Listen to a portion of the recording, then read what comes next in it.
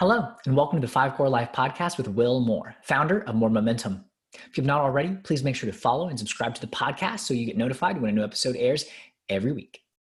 And of course, on today's episode, host Will Moore sits down with the founder of Kickstarter, Yancey Strickler.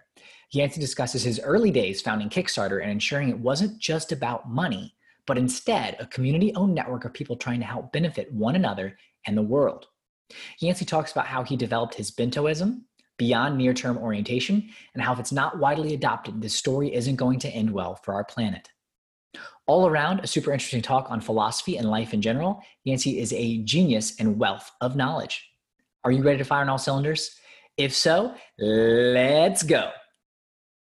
Everyone has the same 5 core areas of their life that ultimately determine how happy they'll be. Unfortunately, most of us have developed failure habits in each, and it's Will Moore's mission to help replace those with success habits to maximize momentum. After exiting his business for a combined 9-figure sum, Will learned it's not just about becoming an entrepreneur of your career, but an entrepreneur of the most important business you'll ever run, your life. And to crush it in your life requires firing on all cylinders in your 5 cores by continually taking action, building habits, and maintaining balance in each.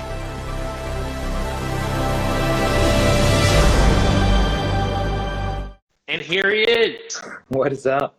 How are you, man? I'm doing great. How you doing this morning? I'm doing real well. So I don't know if you remember last time we met, we were at the summit. Yeah. So they canceled that this year, right? Yeah. Summit LA.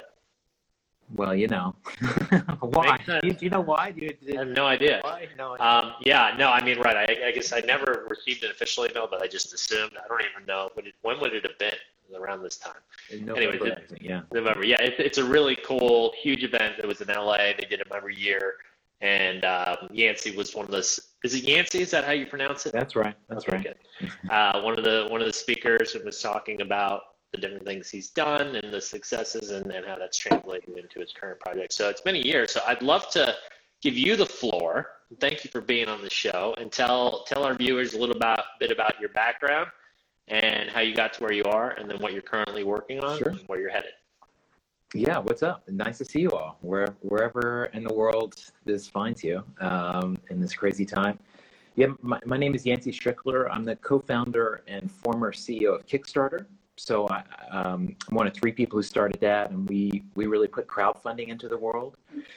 Before crowdfunding, I was a music journalist for 10 years. I started a record label. I was just always passionate about culture and art, and and then just had this unexpected journey of Kickstarter and helping 100,000 plus new ideas exist in the world, $5 billion go to independent creative people around the world, and along the way, just like discovering what it is to be a good servant leader, what it is to self-manage when everybody thinks things are great, but internally you don't feel that way, and vice versa. And sort of, you get thrown into the deep end pretty fast with an experience like that.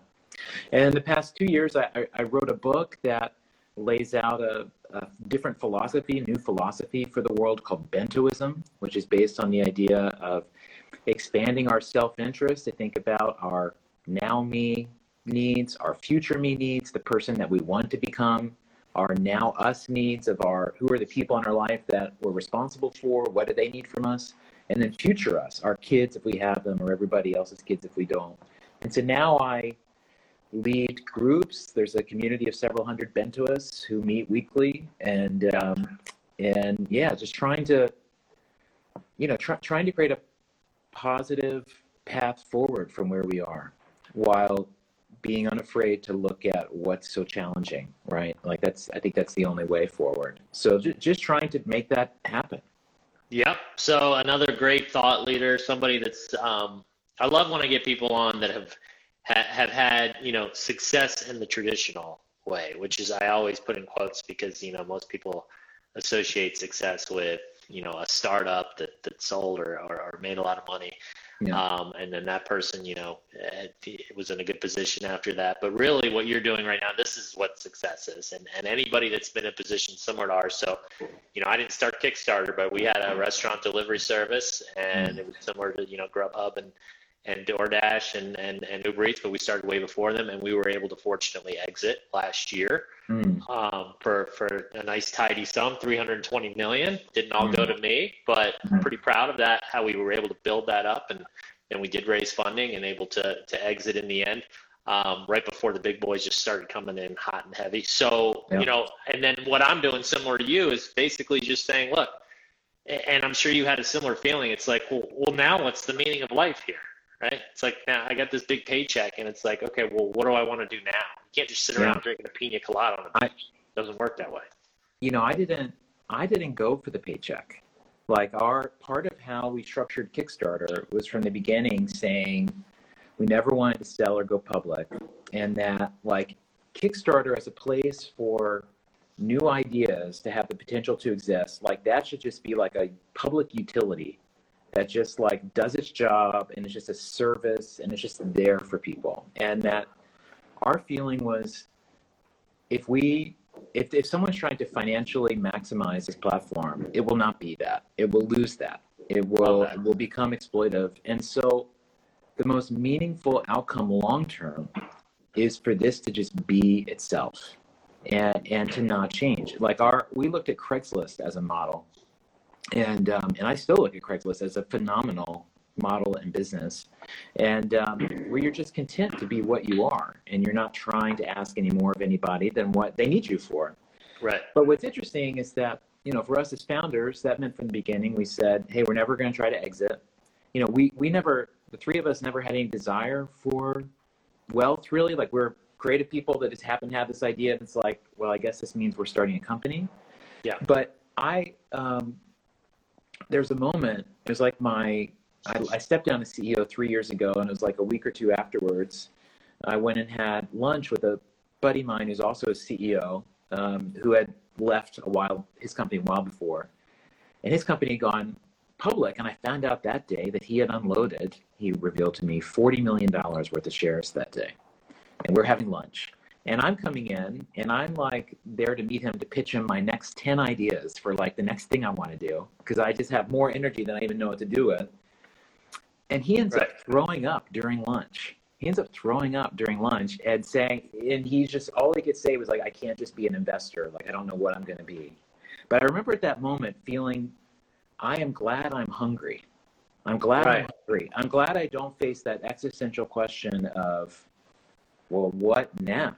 What stage of humanity is this? Right.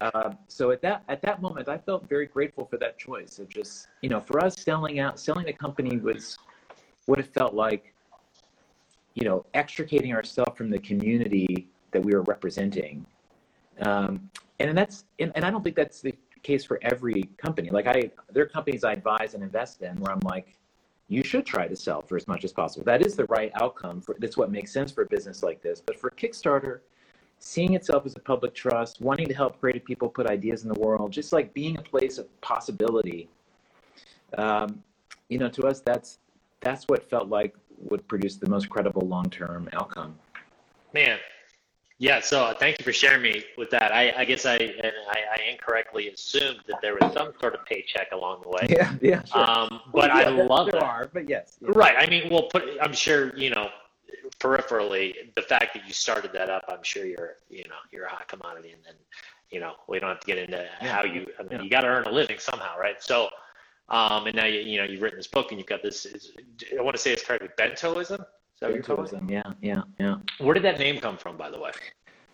It came from, I was really, it started for me being a CEO, Kickstarter wanting to be like the best version of a company you could do, and always trying to like make the right decision, and often struggling to do that, and being in situations where there's a clear financial outcome, but there were some potentially gnarly community outcomes, whatever, social outcomes that like, hey, this isn't as ideal.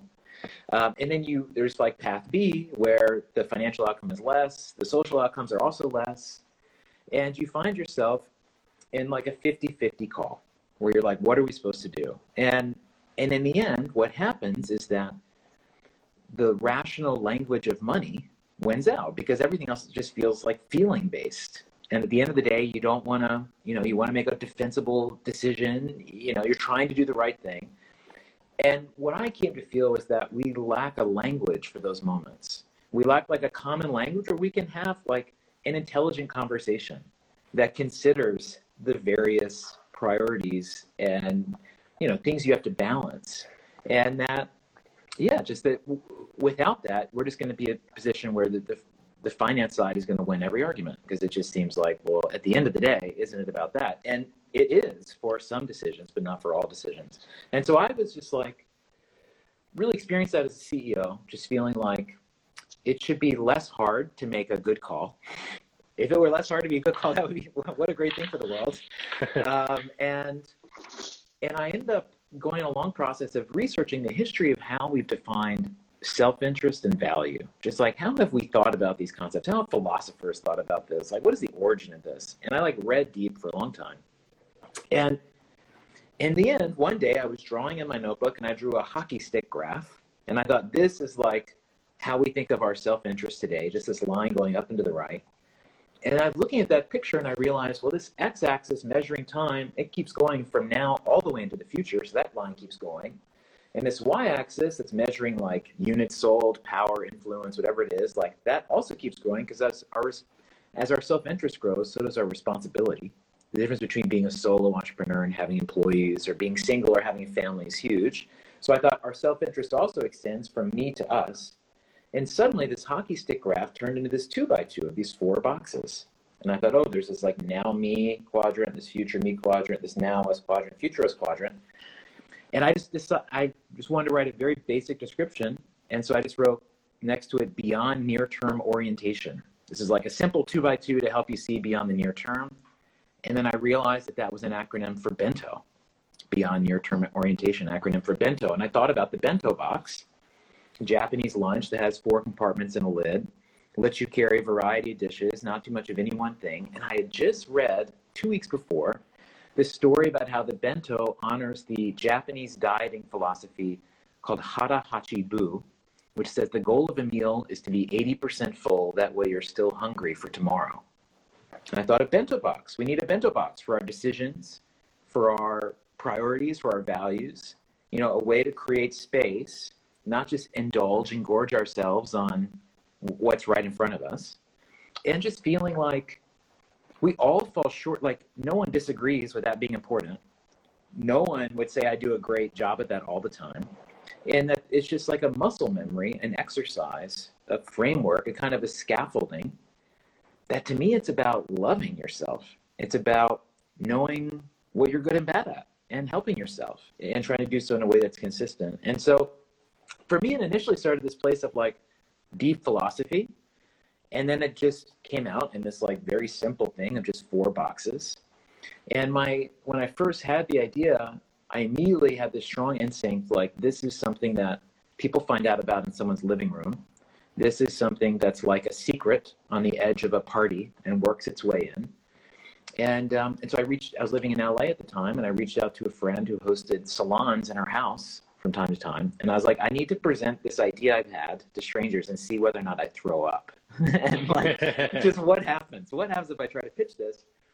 And I did. I presented this idea to 30 strangers, and it was immediately obvious how meaningful it was. And I quickly discovered, and now it's like all the way, that though this began as this like high-minded value for me, like it's a very practical tool. And I now like I've taught thousands of people how to use this, and it's just so simple that it sticks with people.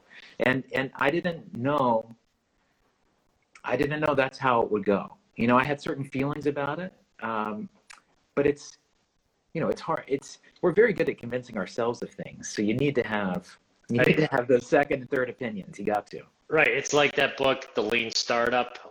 There's another book that's similar. It's a growing philosophy that is taken off, which as well it should, which is instead of trying to develop it all in your brain and say, I'm sure this is what I think, so I'm sure this is how everybody else is going to love, and then going through it all, and then, okay, world, here we go. Like, what you did is exactly right. It's like, no, you take little steps, and then you get feedback, and then you pivot, and then you don't like waste your time, and that way you're kind of like, okay, this is resonating, and what parts are resonating more, and then that's how you start to craft and hone that philosophy that you have, and build basically a business. Yeah.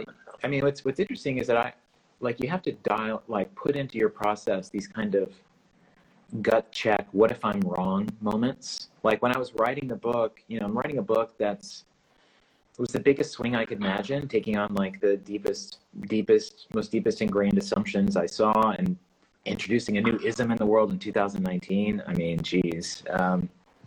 And so I made sure that my literary agent was someone who I could tell was skeptical of me, but I just thought, if I can convince this person, like, that's a good sign that what I'm doing is not BS. I had early readers of my book be people that I knew would disagree with it, but I just thought, like, I'm not going to be right about everything. I'd love to hear what I'm wrong about while I'm still writing it, and not when it's out in the world and I can't change anything. And so, really trying to integrate kind of friction and conflict, and the things that I knew in my heart, like, I feel the most uncertain about this, and that's your body giving you great information, which just says, hey, you need to get like more real about this thing. And we might have an initial instinct to hide from that. I hope no one else notices. I hope nobody notices. And I'm some parts of my life I'm like that. But with a project like this, and my name on it's going to be there forever, I just knew that wasn't an option. And so I consciously sought, in a safe way, that kind of conflict and I'm still on that process, that would just let me feel, I don't know, push aside that imposter syndrome, give you the confidence that what you're doing is real. And it's easy to fake the confidence, but to have it deep down is something quite different, something very different. It's right. It's night and day. Well, and it's when you're passionate, and that's when you look at every great leader, every great success story that's ever lived. They all have that common trait of like, and I can't remember the author's name. Called it. It might have been Napoleon Hill, but desire backed by faith is the way he described it. But it's basically, it's like this part of your brain that is just so all in, that you just know, like, you're going to get there somehow, right? And without that, life is just so hard. It's so much harder when you're doing something you don't really enjoy. You're waking up, you're like, oh, God, or you're like, and of course, there's going to be doubts and stuff, but you get in the beginning, but you get to a point, it sounds like you're there, I'm there with what I'm doing as well, where it's like, yes, this is it. There's going to be kicks in the butt. I'm going to fall on my face. I'm going to fail, but I'm going to, there's, the back of your brain's like, you're going to just keep going because this is something, and it's there, and you just got to keep pushing. Yeah. I mean, there's so many stages of it. I mean, there's the one stage where it's just like you on your own plus like whoever you brought into The Secret. And that's a lot of internal battle, and, how to check yourself on that is hard. Doing it multiple times gives you some experience. The threshold that I crossed recently with Bento, that when I did, I remembered the similar moment in Kickstarter, which is just seeing someone else explain it to another person, and in that, just like me doing Bento now is no longer about me wanting my own idea to work out well. Me doing Bento is about, it is providing value to people, and I have to fulfill that. And so, the way of thinking about the job, what the responsibility is, all that becomes very different. It becomes less like, I hope my ego gets the love it wants today. And instead it's just like, well, let me log in and see what people need. Like who needs love? Who do I need to talk to? What do I need to be planning? And it is in service of something larger. And that makes the work just so much easier. And that service notion is something I thought a lot about, because, the book and the problem I'm laying out, I'm saying the goal of the Bento Society, we have a 30-year mission to redefine what the world sees as valuable and in its self-interest. And I believe that we see the world now through a lens of short-term individualism that is not truthful, that is an assumed lens that we're all seeing through. Yeah. That has not always been here. That's really been like the past 30 years. It's really existed. And that in 30 years, a new lens must replace it, and one that lets us better see our obligations to each other and the future. And that this is the transformation, and it's going to take, my research, all this says it takes 30 years to do it, and I have like a plan. I love it. A plan, but goals. But when I was thinking about doing this, I thought I have to confront the fact that I'm taking on an enormous question, and one that I'm probably most likely not going to succeed in doing in my lifetime. But I believe that still these ideas are correct, and like I don't doubt the rightness and the importance of what I'm thinking about. And so how do I feel about that? How do I feel about the idea that maybe I start this project and maybe the day I die, it is still, I'm still fully committed to it, but maybe it has not gone much farther. How do I feel about that? And while thinking about this, I went to a museum and in LA, and there was this Caravaggio painting, oil master, this beautiful, massive, rich paintings. And this Caravaggio painting is of this monk, this old monk, like bent over this giant book, and he's like transcribing something, copying something in his book. He looks super old, just leaning over, and sitting on the other side of the book across from him is a skull. And I just stood there looking at that picture for the longest time, and I just thought, the skull is the last person sitting in the chair. And they added maybe the last 3 pages before this monk. Maybe this monk has been there writing for 50 years, and he's written 2 pages in the book. And out of frame to the left of this painting is like a line of thousands of other monks, men and women, waiting their turn to write in the book. And that this is life. This is the truth of the world. Right.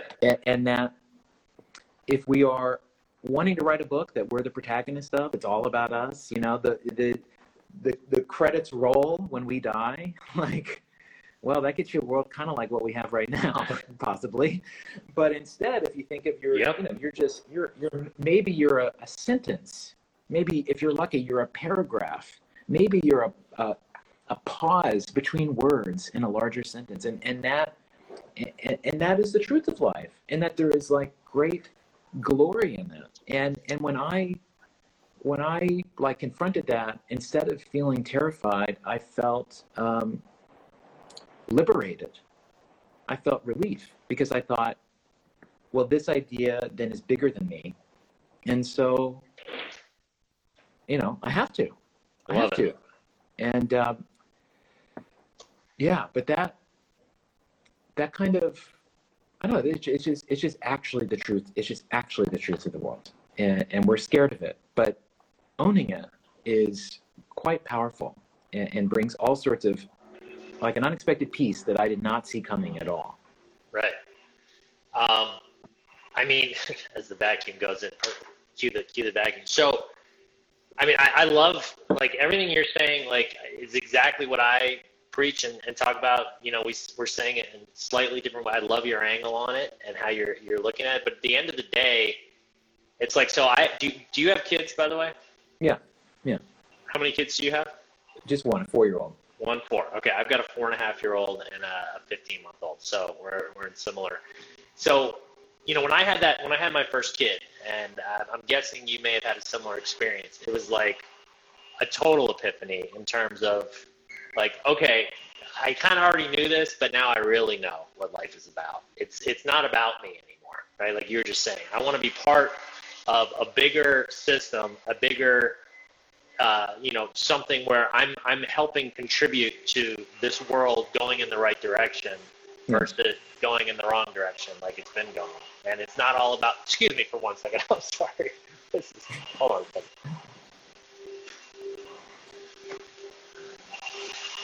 I'll hold it down. What's up, y'all? Don't know what's happening. What's up, Tina? Nice to see you. So sorry about that. Was not expecting that. Coming back. Gotta love that. So, yeah, I mean, it's like, right, you're just a cog, right? And if you try to, like you were just saying, like changing, I love this 30-year view and that you've actually thought it through and you have a plan. You're like, well, this is realistic versus just being like, most people wake up and like, I'm going to change the world today. And then they see they don't do it in 2 days. And they're like, okay, I'm going to go back to what I was doing before. It's like, no, like be okay with the fact that you're a cog and that whatever you can do to contribute, and even if you're just that comma in the sentence, but the sentence ends up becoming this amazing thing on its own, and you're a part of that and you contribute. I love that because it takes pressure off to be like, Yeah. oh my God, I have to change the world. I have to do this. I have to do that. And it becomes like overwhelming and humans. And it doesn't work that way. You know, Right. Things do change that way. That is what I think of as violent change. Violent, not meaning doesn't mean just actual violence, but like, you know, forced change. And there's all sorts of amazing books about generational changes and just how, you know, the world is a party. The world is a party, and you can imagine that when you're born, you enter into the party for the first time. You walk in, you know, people show you where the snacks are, where the drinks are, but you have to like stay a wallflower until like the age of 18. And then you can like start to get on the periphery of the dance floor, but really like the center of the dance floor is people like 40 to 60. They're picking the music, they're setting the house rules, they're running the show. You know, but once they turn 60, they go into like a quiet room to chill out, and then they're gone from the party. And the younger ones keep moving up, but there's a constant, both a handover, a transition, a cultural transition of like you're learning how things work by what things are like when you get there. But it also changes much quicker than we can imagine. If you think about, you know, we have kids the same age. Like for my kid, you know, fires, viruses, you know, all these things are normal. These are very normal things. Like hearing children, you know, asking about the sickness and that being just like normal. It's just normal now. Like that doesn't get put back in the bottle. Like this is just the world that we are in at this point. And so I don't know where only dark places there, but I think that kind of horizon, a horizon that is, you know, you have a larger destination in mind, obviously gives you such an advantage because most people are, you know, just not even just like material struggle, but just like are struggling to get through the day to day of like things they need to do, matching up what they want with who they are, even knowing who they are, even knowing what they want. And so, you know, all those things are tremendously powerful. And then if you layer on top of them like a longer term goal, I just think you're in a world of the blind, you know, and you're just seeing at a different level. And you know, the history is full of that level of vision, and we've let our vision dissipate over the last 15 years. I mean, now it's like we can't imagine the future beyond like the next iPhone release. Like that's how we track time. Like beyond that, who even knows? And of course, now in the age of Corona and COVID, of course, like the future really, you know, is hard to see. But you know, there's just an opening up that can happen. And what I've seen in teaching people the bento is just allowing people to see what their future me is, to listen to them, to like learn to dialogue with that person. It gives your now meaning. You know, you come to see how you're always standing on this like precipice between now and the future, and every decision exactly right. is Every a chance decision to manifest. Right. You know? That's and so like we were saying earlier, like I mean, it's so funny hearing you say this stuff because it's exactly how my brain works. And so I actually have an exercise. So I talk about the 5 core life, and you know, it's like, okay, what's important? Well, what really matters, right? And it's like, okay, yeah, career and finances, yes, you know, you have to have enough money to pay your bills, but you need to make sure you're doing something that you actually are passionate about and fills your soul, like we were talking about, and that you're growing your money exponentially and know how to do these things. But it's like at the end of the day, I like to I have them do this funeral exercise. What is said at your funeral and in each of your 5 cores? And so I'll have them write down what are the top 3 things you want said about you, and that just puts an immediate spotlight on their life, and there's nowhere to run or hide. It's like, okay, so now where do you stand currently, and what are the habits that you're doing currently and that are not leading to that, and what do you need to replace them with so that eventually, because habits compound over time and they become who you are, right? So it's like, then what actions do you have to take to become habits that become so that you are that person at the funeral? And I think it's exactly what you're just saying. It's such a great way to do it, because it's like, it just forces you to flash forward into your life and say, where do you want to be? Because so many people, the number one thing, right, is regret on their deathbed. You know, they say, oh, I wish I'd done this. I should have done this differently. But especially now in this instant generation where we can't see past our own, you know, I mean, it's you look at the stock market. I mean, just what you were just saying, like, we don't see ahead. I mean, it's not only individuals, it's the entire world now, right? Like the stock market's not even factoring in the fact that like the SHIT could hit the fan, and that's just one example, you know, of like how it's just, we're just like, oh, we'll worry about that later. And, you know, now that I have a little kid, you have a kid, and, you know, future generations, like you said, it might not happen in our lifetime. I hope there is a future for these, for my grandkids and my great grandkids, where there's actually a planet, and we don't completely, you know, there's a lot of them might argue that we've already gone too far in some of these things, but it's like, right, if you start thinking about that stuff now, and that's how you're living your life and basing your decisions off, then everything changes. The way you see the world, and like you were saying, the giving back, it's about giving back. It's not about me. When you get things, and that's in our nature, and that's like this thing that comes from our ancestors, you know, from our caveman days, where it's like, oh, I just want to get enough meat to feed myself, and I just need to have shelter so I can, right? And that's manifested into, I need the nicest meals, I need the biggest mansion, I need the most power. But that's not, but once we studies have shown, and science has proven, once you get to a certain level, that you don't exponentially get happier after that. But yet people continue to chase it, right? And say, oh, this is what it's about. And it's only people like you and me, I think, that you have gotten to this understanding point where it's like, okay, well, now what? Well, this is just the dominant ethos of our time. You know, my book, the book's called This Could Be Our Future, and I share a study that UCLA has done every year since the 1960s, where they interview college freshmen about their life goals. And in 1970, the percentage of college freshmen who said being rich was essential or very important was 28%. And that year in 1970, the most important life goal, according to college freshmen, was to, quote, develop a meaningful philosophy on life. 86% of college freshmen said that was essential. The last year the study came out, 2017, the percentage of students who said being rich was essential, 84%. Percentage who say having a meaningful philosophy on life is essential, less than half. And the rise in the belief in wealth is the single biggest change of like the 15 things they poll every year. And so there has been, you know, my belief is that, you know, the rational, the measured surpass the irrational, the unmeasured, and that we've put ourselves into a position now where we've come to implicitly assume that the right choice in any decision is whichever outcome brings the greatest financial return. And in business and many realms of life, that is a very useful and perhaps the correct litmus test to use it. But we have applied that idea to education, to healthcare, to our families, to our time, to the way that we're, you know, made to feel like we're always behind, like catching up to whatever the other smart person on the internet who is we think is slightly better than us in every way, and the way that consumes us, right?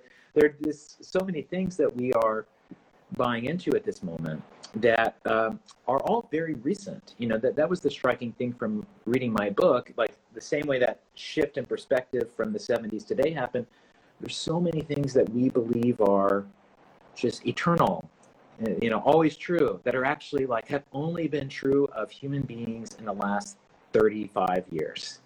And so as a result, we can look at these are choices, these are decisions we have made, these are things that can change because they change to become this.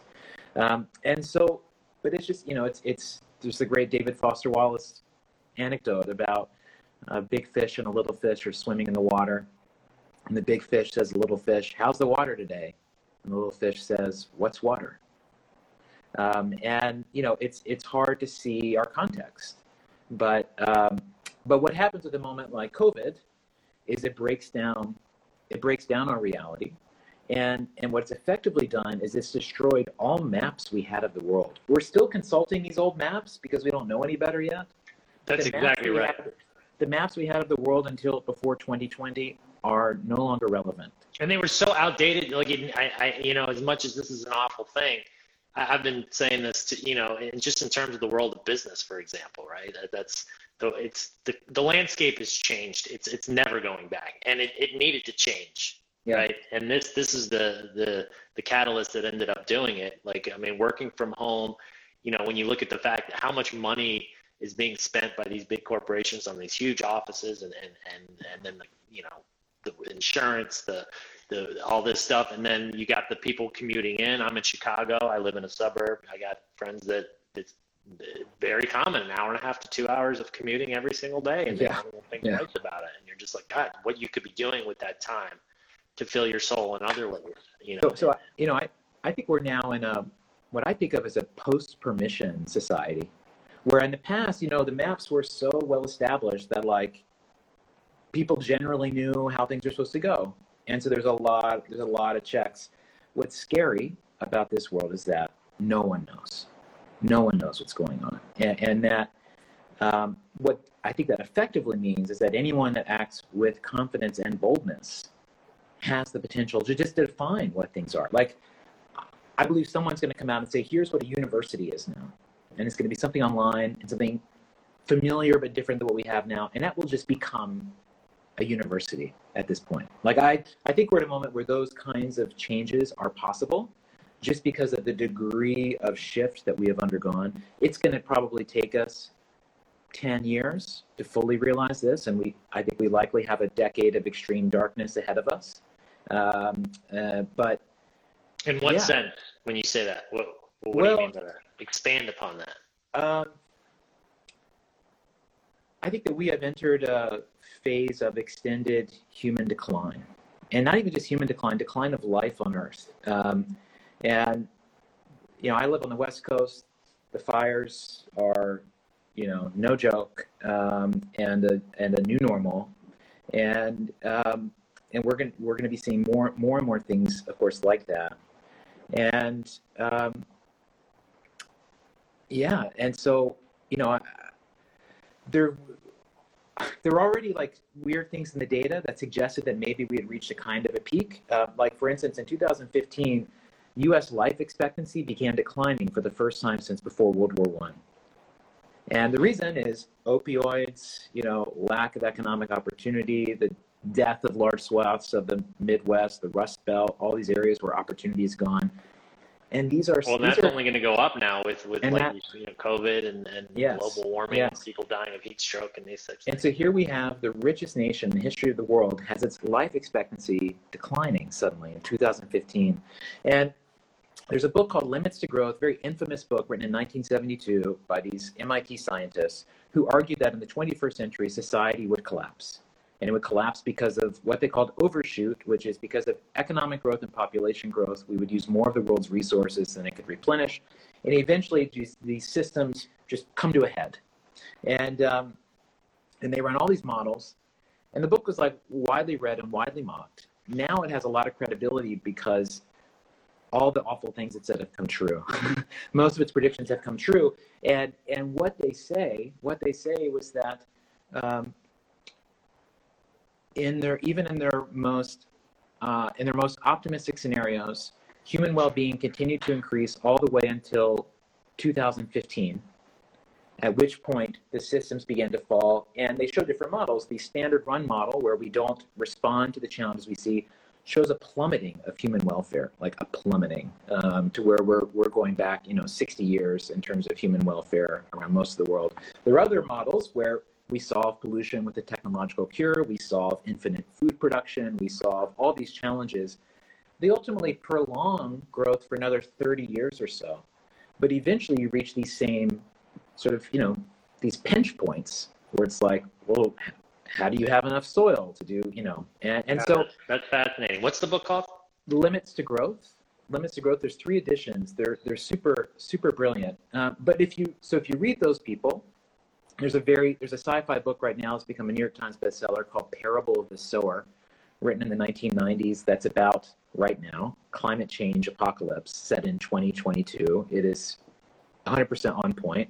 And what comes out of that book and what comes out of Limits to Growth are like, what are you supposed to do in response to a world like this? Like, this is going to be a terrible thing to live through. And we're not talking about future people. We are not talking about you and I and folks watching this. And so what is it that you need? You need visioning. You need positive visions of the future to work towards. Otherwise, you will lack a purpose and you will succumb to despair. You need networking. You need to be connected to other people who share that feeling. Like, we change because of our peers. Like, peers are everything. Third thing you do is you do truth telling. You look into the darkness. You don't be afraid of it. You try to educate yourself. You want to be real about it.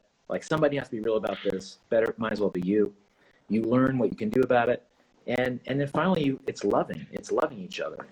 And what you discover is, you have to have a vision worth working towards, your people, and then that gives you the purpose that lets you push through these moments, that gives you a sense of direction in these moments, that lets you see these moments as like painful inevitabilities that we must manage. That kind of desire backed by faith, like we were talking about earlier. Yeah, definitely. Just allows you to, That's exactly right. And so I think, like, finding your way there with like these really existential kind of things, like, what will my son's life be like? I really can't say. The only thing I could say for sure is it's going to be very different than my life, and I feel very fortunate to have the life I've had, and so I can just like hide myself in Netflix binge watching and try to pretend it's not happening. I can self-medicate. You could do all these things. Or you can say, well, shit, like, it's me. It's not someone else. It's like, it's me and it's my family and whatever. This is what it means to step up in this moment, is to look into this and not flinch and to be real about it. So what do you, I'm 1,000% with you, and, without getting political, obviously there's a certain mindset of, and it's not just the US, it's around the world, and it's to me, it's approximately 50% in most places that are basically going like this versus, hey, let's figure this out together, right? And it's not happening, denial, like you were just saying, just watch your Netflix, focus only on you and your family. And then there's hey, wait, guys, like, we got to do something here because, we may be okay for the next 20 to 30 years, maybe our lifetime, but if you have kids and if you want this to keep going, like, now is the time. You can't just ignore it.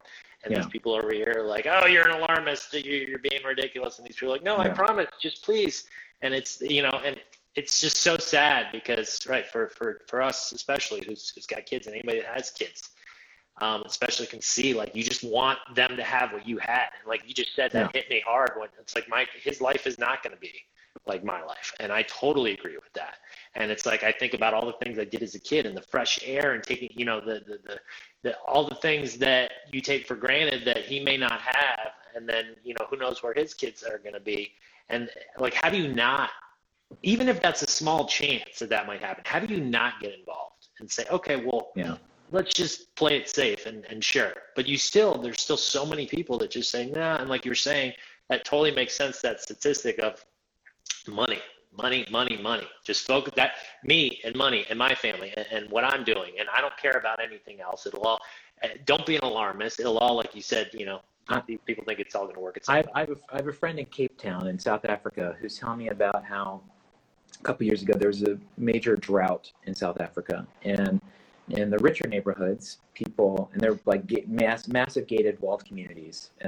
In the richer neighborhoods, people bought their own water tanks, and there would be these water trucks driving into the rich neighborhoods every day delivering water, while the poor areas didn't have any. And at a certain point, things got so bad, and a large crowd of poor people ended up breaching these walls and going in and taking the water, destroying a lot of the water. And it was like this huge, ugly moment. But my friend's lesson was, if those folks had used their money to provide water for everybody, along with themselves, like, it probably would have been fine. But instead, it was like, only provide for myself. As long as I'm good, things will work out. But there's a breaking point to that. There's a breaking point to that. Exactly right. And it's hard to see, I've come to feel that people don't really change their minds very often, but that the world changes, and that we must respond to how the world has changed. And, the ingredients in the US for our, total social dysfunction, those ingredients have been in the oven for a while. They've been cooking for a while. They're baked in. It's not something you could just stop. It's not just the internet. It's happening in talk radio. It's happening in partisanship, happening all the, long running thing that's gotten us here. And you ultimately need a crisis to change this. You need a crisis that redefines reality, that gives people permission to move off of old positions and define new positions. Now, what's amazing is that COVID-19 is the perfect crisis for doing that. The perfect crisis. It affects everybody. It's like, it's all around the world. We need all of science to come together. It requires social cooperation. It's like, and we're facing a united enemy of like another species. Right. It's like, like an alien invasion. This is the alien invasion. This is like everything you want for us to come together. And it's like, it's almost like nature just played us this hand to be like, here you go. Here's your shot, guys. Get it together. Your kids won't get sick. It's just the old people, blah, blah, blah, blah, blah. Here, you got it. And, and of course, most places around the world, that has been the case. But then you see in the US, and you especially see with, just this, especially this extreme right, conspiracist edge that's now showing up in a lot of countries, that, it's just returning the same battles to this moment. And so what this is going to mean is that we're going to need a bigger crisis. That this ends up that 200,000 people dead in 5 months, and in most of, what we think of as normal human activity stopping. That is not enough. That is not enough to get us to God, you are, I hate to say, but you're so right. I mean, that's a really interesting way that you're putting that. And it's like, right. It's like, here it is. Like, here's your opportunity. And we're not getting it together. I mean, that's the third place. And I would say there has to be movement on the right and the left. It's everyone makes themselves feel good by thinking everyone else needs to change. But, I'm a more progressive minded person, but I grew up in, the South, and I have no hate anywhere, and even my friends on the left, like the solutions that people are looking for are ultimately some kind of totalitarian solution, because it seems like what common ground do we have? And so we are putting ourselves in a position now, again, mainly in the US. Other countries don't have this. This is like a very, very American problem at this point. But you have two totalitarian perspectives that are incompatible with one another. And we are meant to create a union out of those things, is the notion of our government. So yeah, I look at coronavirus as like, it was a layup. The post-war era for America was a layup.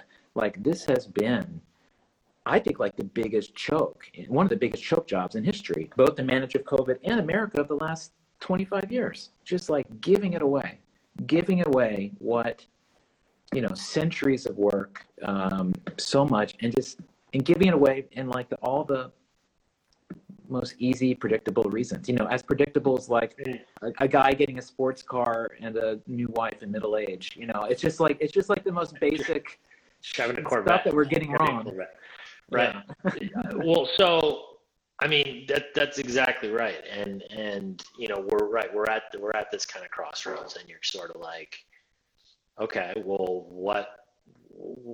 which way are we going to go? And what you just said, I don't want it to get brushed over. It's so important, is the way our system is set up with mainly Republicans and Democrats. Yes, there's independent, but the way it's gone since the beginning of time, that's never really been an option, right? It's like, and then you have two completely warring parties with different ideals that think the other person is the enemy. And we expect when that changes over every 4 to 8 years to be able to make progress. Like how can you make progress when the one person that gets in there and party is going to completely do everything they can to undo what the other people did, right? And you mentioned 25 years. Yes. Like you look at what's happened, it's like you get a Republican, then you get a Democrat, and it's like we're undoing. And now especially is just a real scary time. And it goes back to what you said earlier, like that whole study with money and how that, power, money becoming the focus, and people, our leaders basically making people think that's okay. Yeah. Not only is that acceptable, but it's like, yeah, it's so like Gordon Gekko, greed is good. Yeah. I mean, after 9/11, Bush's call was go shopping. What can you do for your country? You can go shopping. Right. That's been our answer, and yeah, and it's worked for a while in some ways, worked super well for some people, but I believe that that old era is gone, and that we're just in a new moment in history, and. I think there's a lot of things to be optimistic about. I think there are a lot of things to be very pessimistic about. And, like the future of business, I think, has very little to do with people. The future of business is financial engineering and robots. And maybe there's customers at the end point, possibly. But I think the future of business has actually very little to do directly with society, like how it's being thought of. And what we're likely to see with the consolidation that's happening now. So another one of those maps you were talking about earlier, that's completely. Yeah, it's just totally different. So to me, the step to take is the kinds of things that limits to growth and parable of the sower, like being unafraid, creating a vision of what it is that you want to work towards while being real about, hey, if my life goal is to go to every country before I die, probably not going to happen.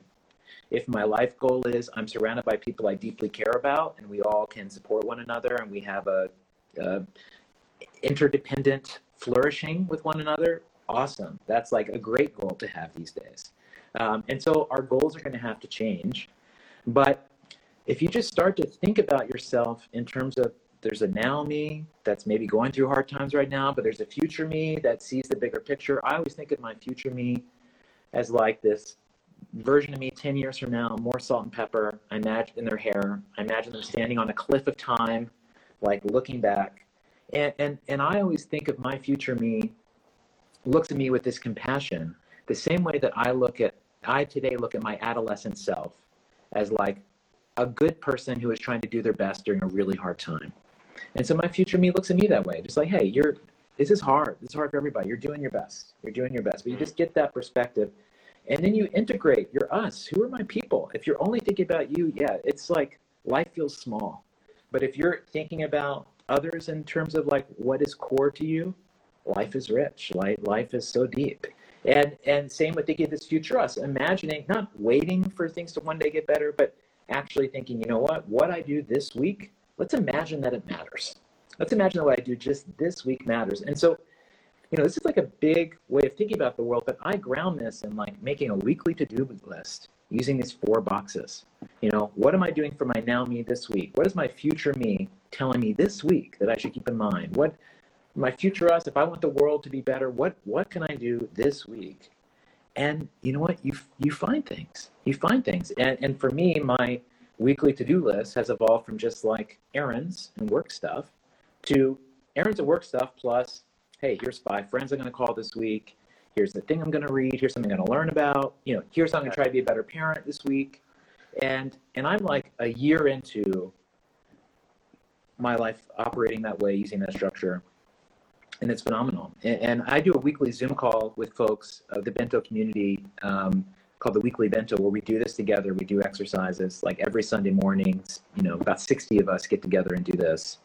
And you go to bit.ly, bit.ly/weeklybento. Yeah, I'm gonna But check it out you know, right now. to me, it's about practicing. You know, you just practice living in those other spaces of yourself, getting comfortable there, starting to know what your opinions are, what you think, and because a lot of it just starts there. What do you even want? Like that's actually a hard question. And then once you start to have those things, then you know, instead of at a down moment, you get pulled into like checking your email for the 50th time in the hour, or you get pulled into comparing yourself to someone that you don't think you're as good as.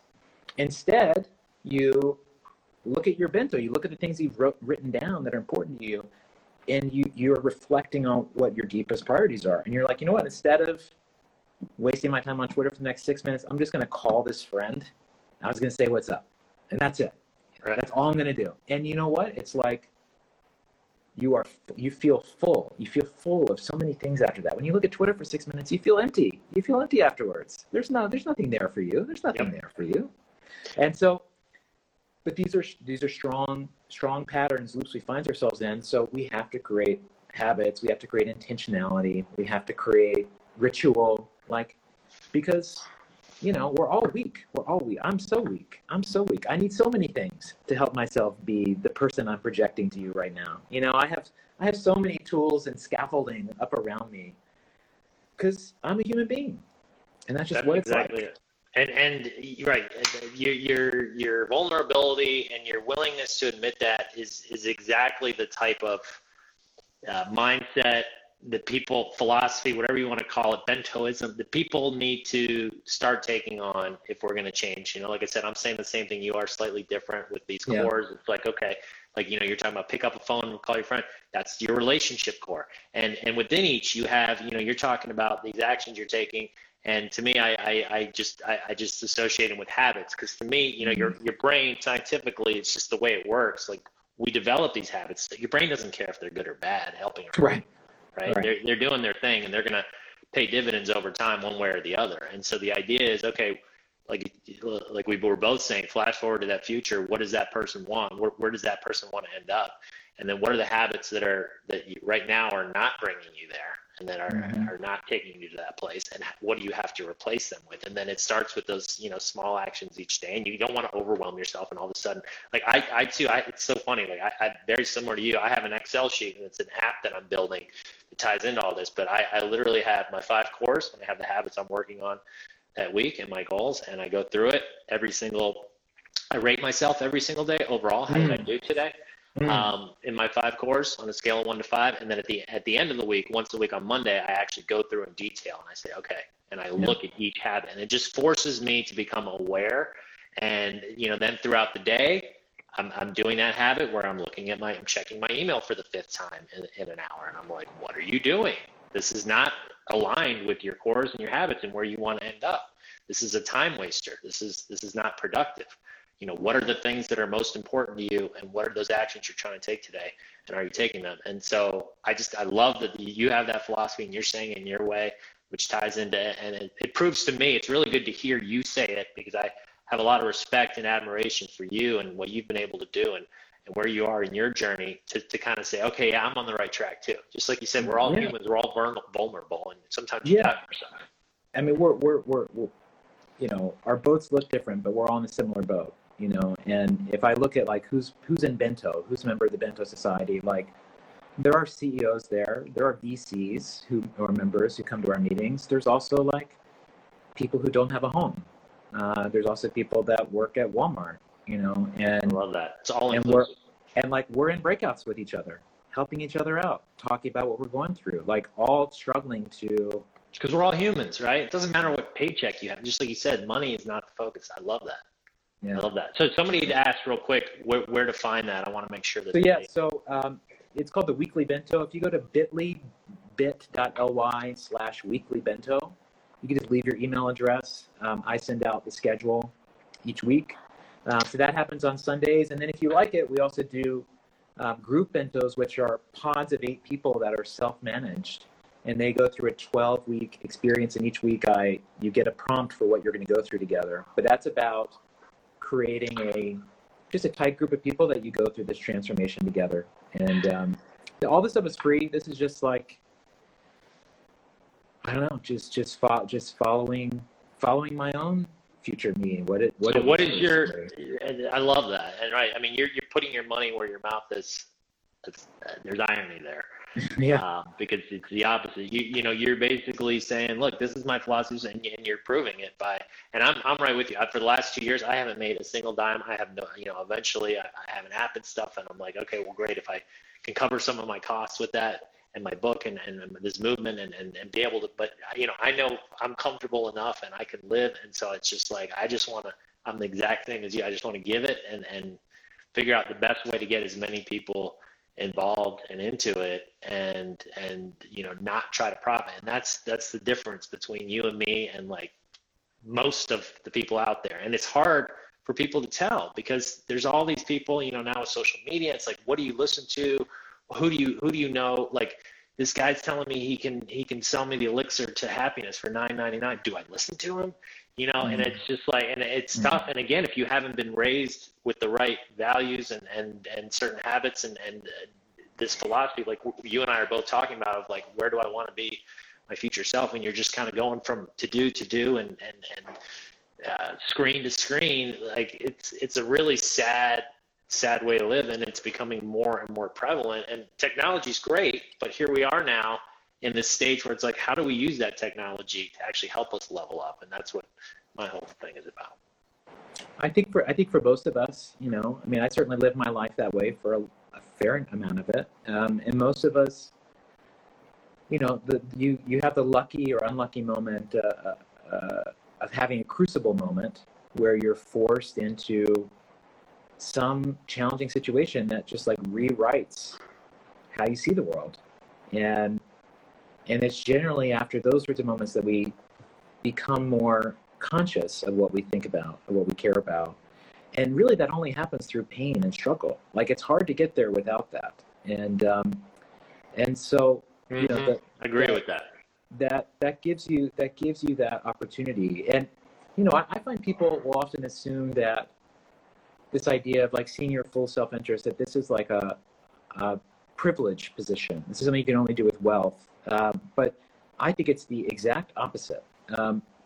If someone is wealthy, like they can indulge their now me till the cows come home. They can be all about their selfish individuals. And yes, they might have more for retirement. You know, they might have like their future locked away. But I think they are trapped in the materialism of now me. If you think of someone who doesn't have money and whose now me is hard, you know, they're struggling to make ends meet.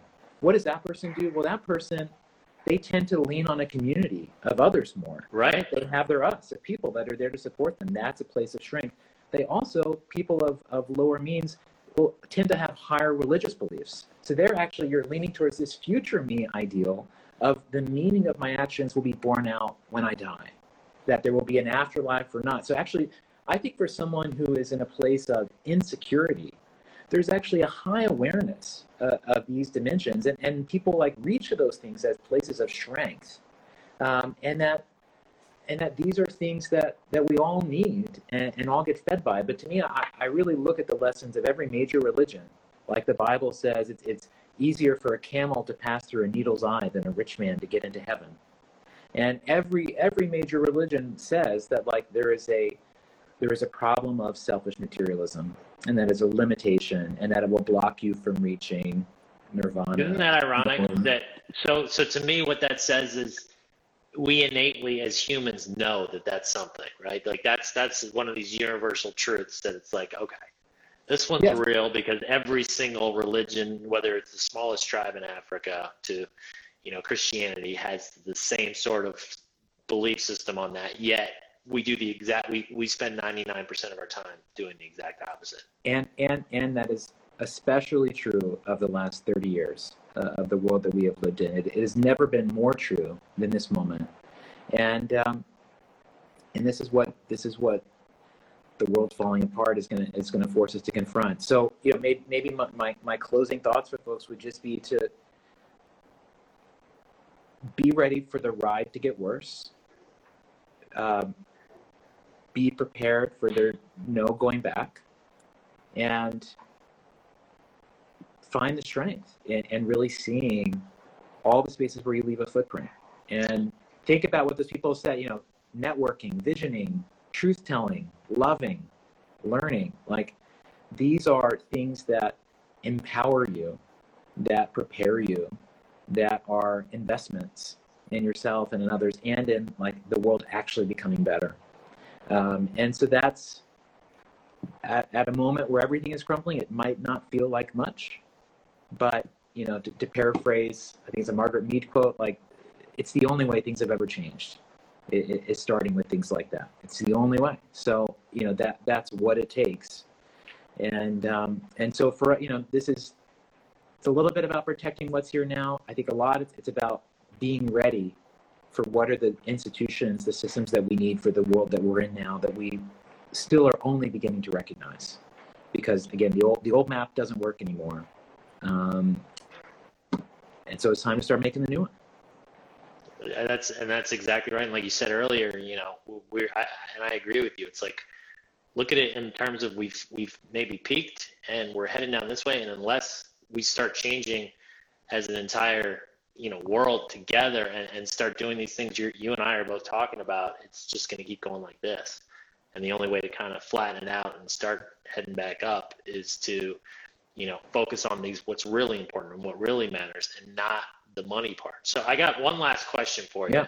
Speaking of the money, so, you know, I'm curious to hear your take, because part of me, the haves and the have-nots are becoming, would you agree that is becoming more and more extreme, and that the have-nots are growing and the haves are shrinking in terms of the percentage? However, the disparity in wealth is actually higher, right? So the people that the top, whatever 1% you want to call it, that have all the wealth, yeah. And you know, they're getting more and more of that wealth, and then these people over here are getting less. How do you see that playing out? We talk about dark times, and you know, not to get all morbid and stuff, but do you think that there's going to be a reckoning there, where it's going to, you know, I mean, you're already starting to see looting, and you can feel the anger with these people of just like, you know, wanting to feel like treated equally and feel like a human being, and just getting continually pushed down and down. What do you see happening, and how that plays out in the next 10 to 15 years or so? I think, I don't know that I see it playing out that differently than it does today. I mean, I feel like in a world where, you know, there's a study that the Rand Corporation did that came out last week that I write about in my book, how from 1973 to today, the average American worker's pay has risen by 10%. So, and if you factor in inflation, that means the high point for American worker pay was 1973, the same year Pink Floyd's Dark Side of the Moon came out. And ever since then, workers have been losing. If you change that trajectory and have workers continue to get paid the way they were being paid from the 1940s to 1973, today the average American salary would be $110,000 a year. The lowest paid salaries would be making $66,000 a year. Every single income group would see at least a 50% increase in their pay. The only group that loses out is the 0.01%. That is the only group whose pay changes if we try to reflect a different system. So that shows you where things are going. So do you not see a reckoning coming with that? Like 0.01%? In the U.S., no. In the U.S., money is power. The U.S. is an oligarchy. It's not a democracy. But numbers are power too, right? So at what point, when you've got 99.9% of the population, but if you had united classes, sure. If all the poor people of the world were united together, sure. But you know, in the U.S., half of them are Democrat, half of them are Republican. So there's no agreeing on what the problem is, which is intentional, by the way. Interesting. And you know, there's arguments that even like World War I was fought because there were too many men with like inconvenient political opinions. They need to create a world war to get rid of them and give them things to do. You know, like there's like funny ways to think about that. You know, power has thought about human lives, and so I think that I think the goal in the U.S. is to destroy government and to turn the U.S. into a capitalist Autobahn, where power is purely about where what's right is about power, and it's about economic power and physical power. And I think that that's the direction of like warlords and, you know, corruption. And I think that's the way the U.S. is going right now. And so your solution would be? I mean, I don't think there is a solution to this moment. I think it's been in the oven for too long. I don't know how you undo this. I don't know how you do. You would like to think a great leader could. You'd like to think a moment could. But those things haven't worked to date. And so, yeah, what are the events that get people to change their position? And the fact that COVID hasn't done it, the fact that COVID has maybe only ratcheted up For sure. is quite discouraging. And, we're talking about a person dying every minute, from this thing. And that, still we are living in a shared unreality. So, yeah, I hope for a miracle. I don't know what it looks like. It's harder for me to picture that than it is to picture where the trajectory we're on might keep going. Okay. I don't know. I wish I had a better answer. Hey, that was an honest answer, and I appreciate that. It's something I think about a lot, and with my kids, and earlier you made that comment about our kids aren't going to have the same experiences, and that's 100%. I agree. The world's going to be different for them and how they experience it. And I play these scenarios out in my mind. I try not to go down the rabbit hole, but critical thinkers like yourself, I like to get opinions from, because, there's part of me that thinks, right, like you were saying, it's either going to take a great leader that comes in and says, look, F all that. Like, to me, as long as we have two parties, nothing's ever going to change. So somehow the party system has to go away. And it has to just become about, and even just having one person leading the country. But again, it's not like that's going to happen like that. But you got to put it out there to the universe, and you got to start talking about these things. Otherwise, they'll never happen. But as long as, like we were saying earlier, you have this one's on this side and this one's on this side, and then we just keep going back and forth and undoing each other's progress. We're caught in this failure loop. I think it's about, where do we want to be? Part of me was imagining 2050, what does the world look like that's better than it is now, that's credible? And then what's the major breakthrough that let us get there? And for me answering that question, what does that better world look like? It looks like one where we actually feel a strong sense of responsibility for one another and for our own lives. And that, what is it that could prompt that to happen? To me, it was about, we learn to see where we are differently. We learn to see our form in a new way that I think is closer to the reality. And maybe with that kind of deeper change, because, asking people to change their values will never work. People's values are deep and they're real and they're earned through experience. Right. But you could change the context. You can, the other things that can change. You can change their perception.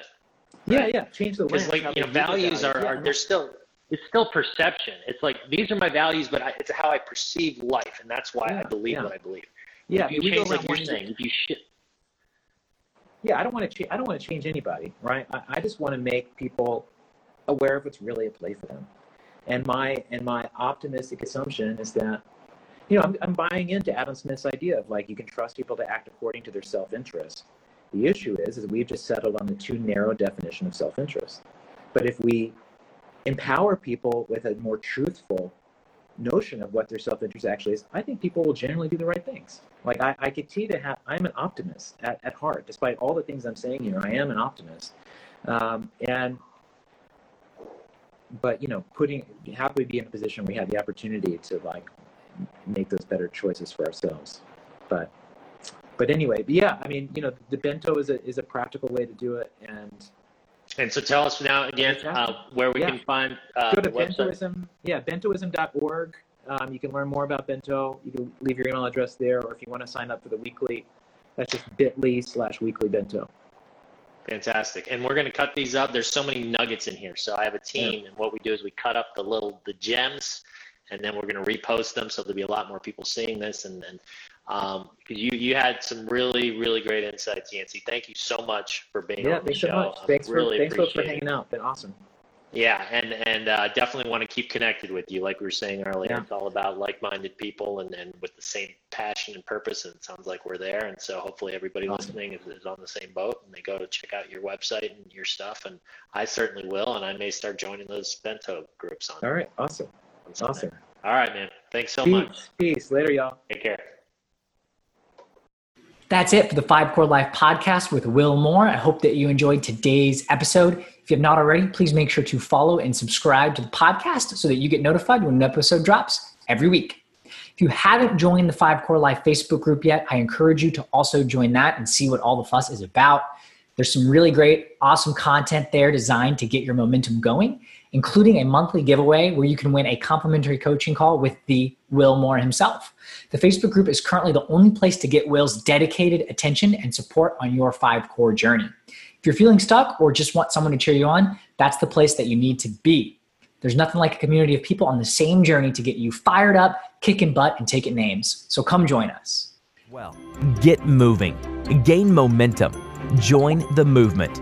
Join Emmett by going to moremomentum.com to take a free life evaluator quiz on where you currently stand in each of your 5 cores.